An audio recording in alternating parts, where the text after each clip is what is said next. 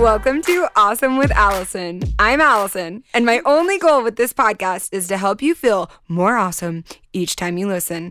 Whether it's by laughing at me, laughing with me, or learning something new and helpful, I hope you feel a tad more empowered, lightened up, and awesome than you did before. I've got my producer, husband, and lover. Yo, what's up? Eric Robertson. That's me.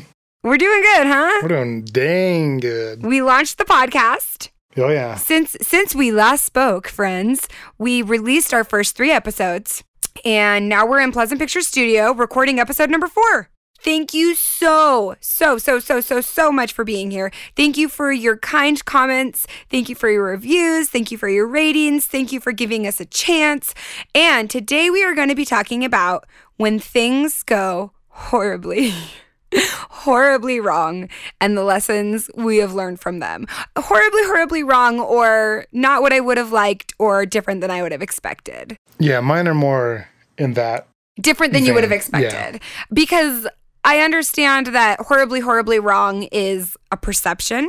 You know, things happen or they don't happen, and then our perception of them is just that, our perception of them.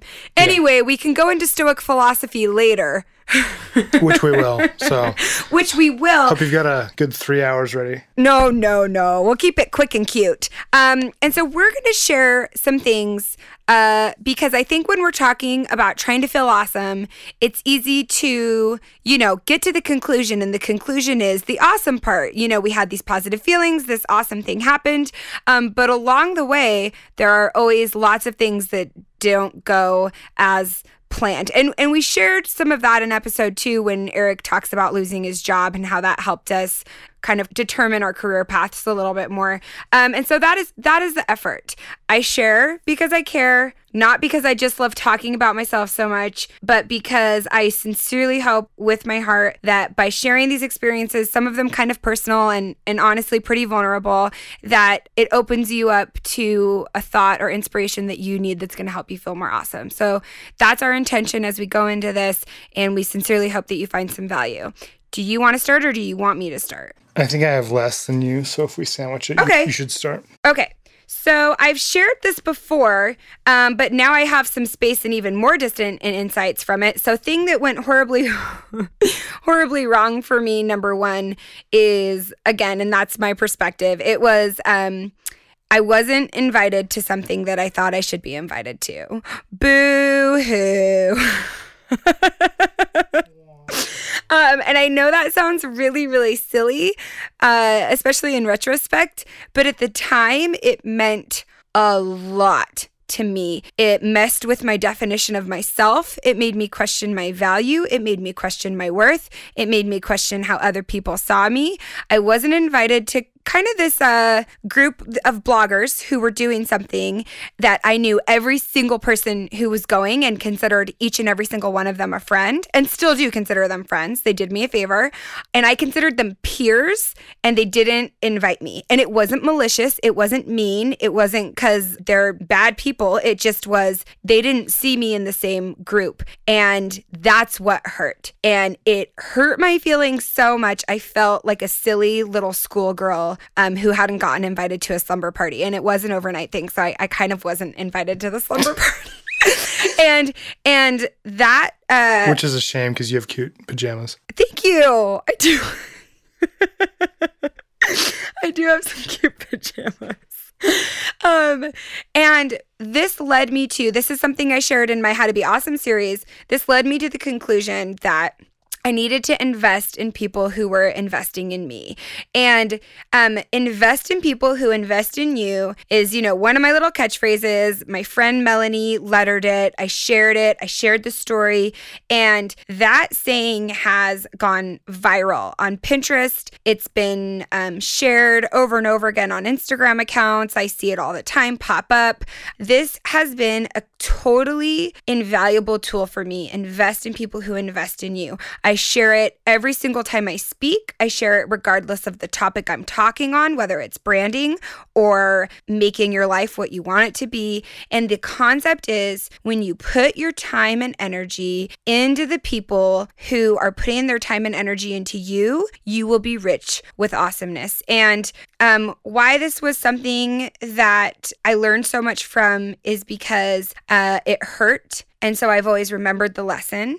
I'm so grateful for the lesson. And I've had conversations with close family members, close friends, people who I meet on the street, and they have told me that these words have impacted them for better. And so I will forever be grateful for that instance.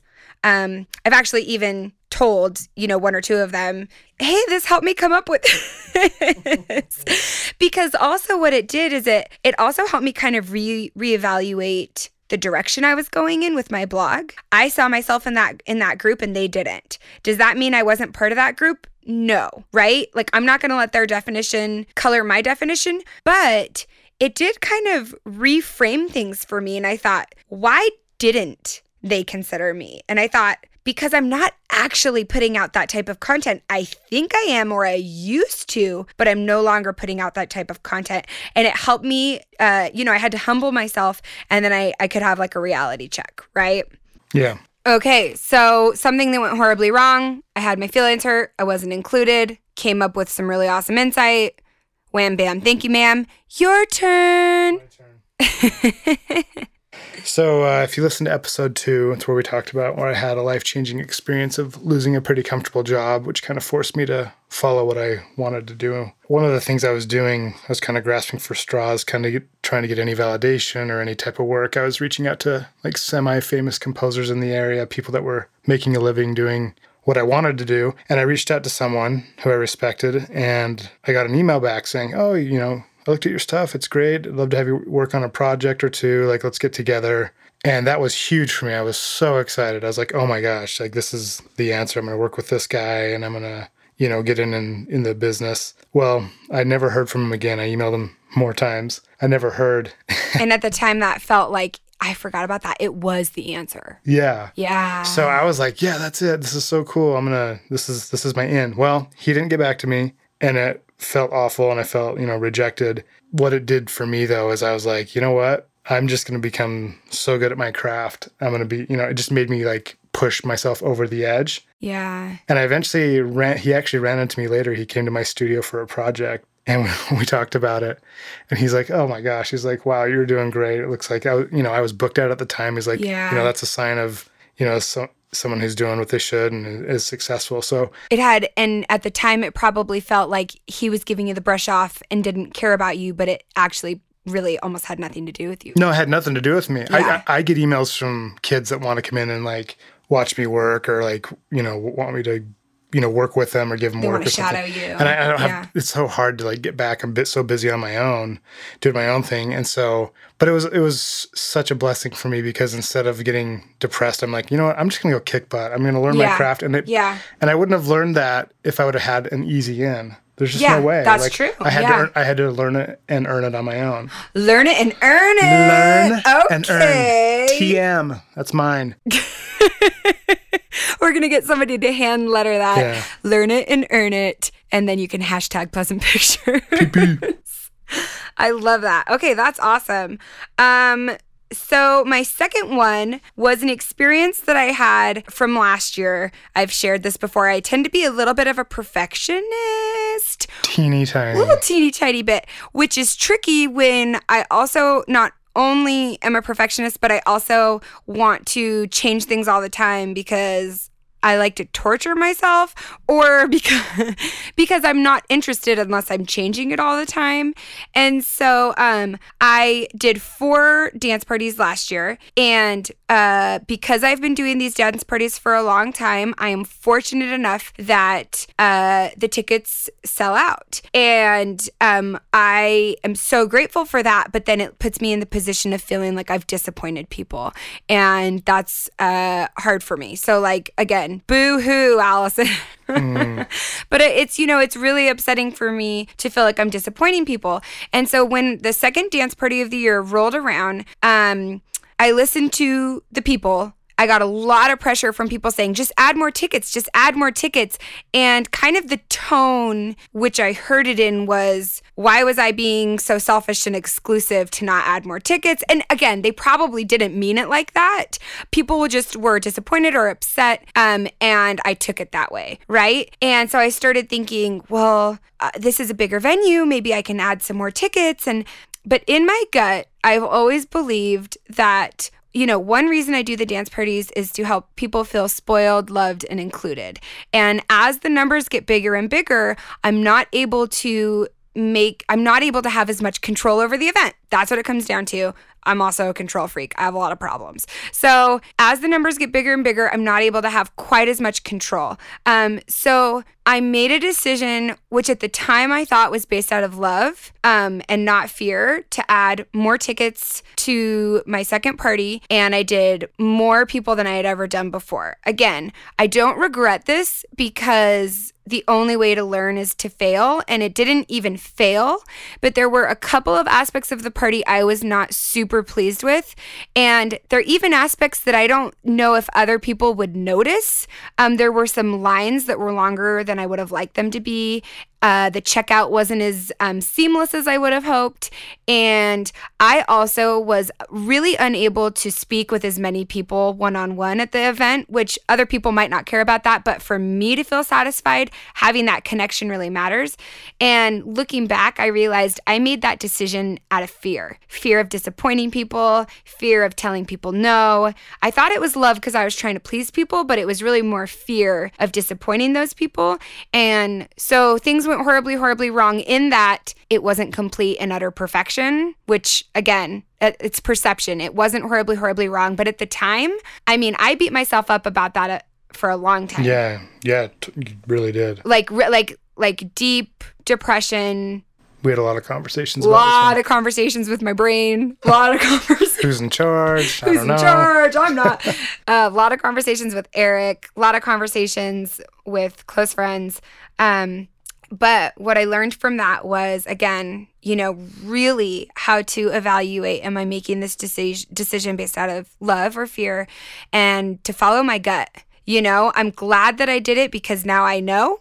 And I can tell people, hey, I don't think I can give you the absolute best experience if I sell too many tickets. I can say it with confidence, with love. I'm super glad I did it.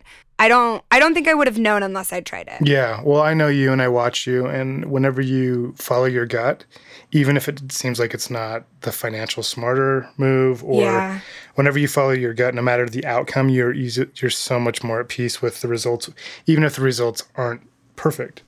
That's true. So that's a good point, because when I know that my intention was pure and coming from a place of the most knowledge I had, I don't beat myself up as much because I can't do any better than that, right? Like I can't do any better than... Which is still not good enough sometimes. It's still... Most times, all the time. Woo! That's why I'm doing the podcast. Allison's got to learn. So the fine line between fear and love. It's a fine line. It is a fine line because I really did. Because at the time you thought it was out of love. I did. And you know what though? That at that time, that's not a lesson I had learned. And so I might not have asked myself that question at that time. No, you were just trying to please people. I just was trying to please people. And where does that lead you? Miserable. Yeah. Miserable because I'm not pleased with myself, and it's the only dance party where I got a couple of emails that said, "Hey, I didn't get this or I didn't get that." They weren't even mean. No, they weren't complaining. Emails. They weren't even complaining. They were just like, "Hey, like I didn't get this or this didn't work out." And it was like 3 emails, and it wrecked me that I had disappointed. It wrecked me. But you don't do that anymore, so that's awesome. Yeah, I don't. No, I know. That's what I'm saying. I get wrecked, but about different. Well, no, she gets. Yeah, there's always wreckage, but there's always the pendulum swings back and forth dramatically. Woo-wee. Okay, hit it, buddy. Share number 2. Last one for me. Yes. Okay, so this is about a year ago. I'm in my career. So my first studio out of the house was a small, kind of a bedroom-sized studio in downtown Provo above a restaurant. And it was super comfortable for me, and I loved it. And I loved, like, the coziness of it, and I loved what I was doing. I was composing for commercial music. I was occasionally working with an artist or a band, like, producing their stuff. And then I got, I thought, you know what? I need to really go to the next level. I need a bigger studio, and I need to be able to have the capacity to do everything a big studio can do. Mm-hmm. A lot of expensive equipment, a control room, you know, a place where I can just do all this stuff. More. So, of course, you know, I kind of get what I want. Mm-hmm. I'm not bragging, but I just kind of, you know. Well, you go for it. Yeah, I kind of go for it. So I figured out a way. I found a bigger studio space. I acquired a bunch of gear. At a really good price. So I had this setup where I could do all this stuff for bands, where I could record them. And I had this full-fledged studio. And I did a bunch of social media promotion. And I built it up. And I said, okay, now I'm here and I'm going to have this big studio. Mm-hmm. And then I realized after doing it, I didn't love it. No. It didn't feel good. You would hide kind of in your office, like in the corner. Yeah. And people would walk in and out and it'd interrupt my flow. And I was working with bands and I just didn't love it. It didn't feel right. So the second, you know, I kind of swallowed my pride. I just established myself as this big studio. Mm-hmm. And then I built my home studio kind of the same size as my first one. And I went back to what I loved. So I thought I was going to, you know, love having this big established studio. And then I realized after spending a year and a half doing it, I really didn't love it. And I came back and I'm so much happier now. I think some people would see that as a step back. Oh, totally. But it's really a step forward because it's a step towards what you want to be doing. Yeah. Well, outward appearance, it could look like a step back. But as far as like my work satisfaction and how I feel about what I'm doing, it's so much better. And I don't think anyone perceives it as a step back because you don't feel the need to compensate for that or act as if you're, it's smaller, but it's just, do you know what I mean? Yeah. Like the way that you present it, people just go, oh, that was the next natural progression. Yeah. Yeah, but I mean, it looks like with any business, you can pivot to do something big and grand, and then if it's not what you love, I mean, it's okay to go back small to like find your niche again. And I left my niche thinking I wanted something bigger and grander, and it's not what I wanted. So this is not something that went horribly wrong, but it's just like a kind of a different path that I took. Realized it was wrong, and I kind of self-corrected. Well, and again, I think like nothing goes horribly wrong. It's things go one way or the other, and then it's the perception we bring to it. Exactly. Right? Yeah. So I've been reading this awesome book, and then I recommended it. Recommended it.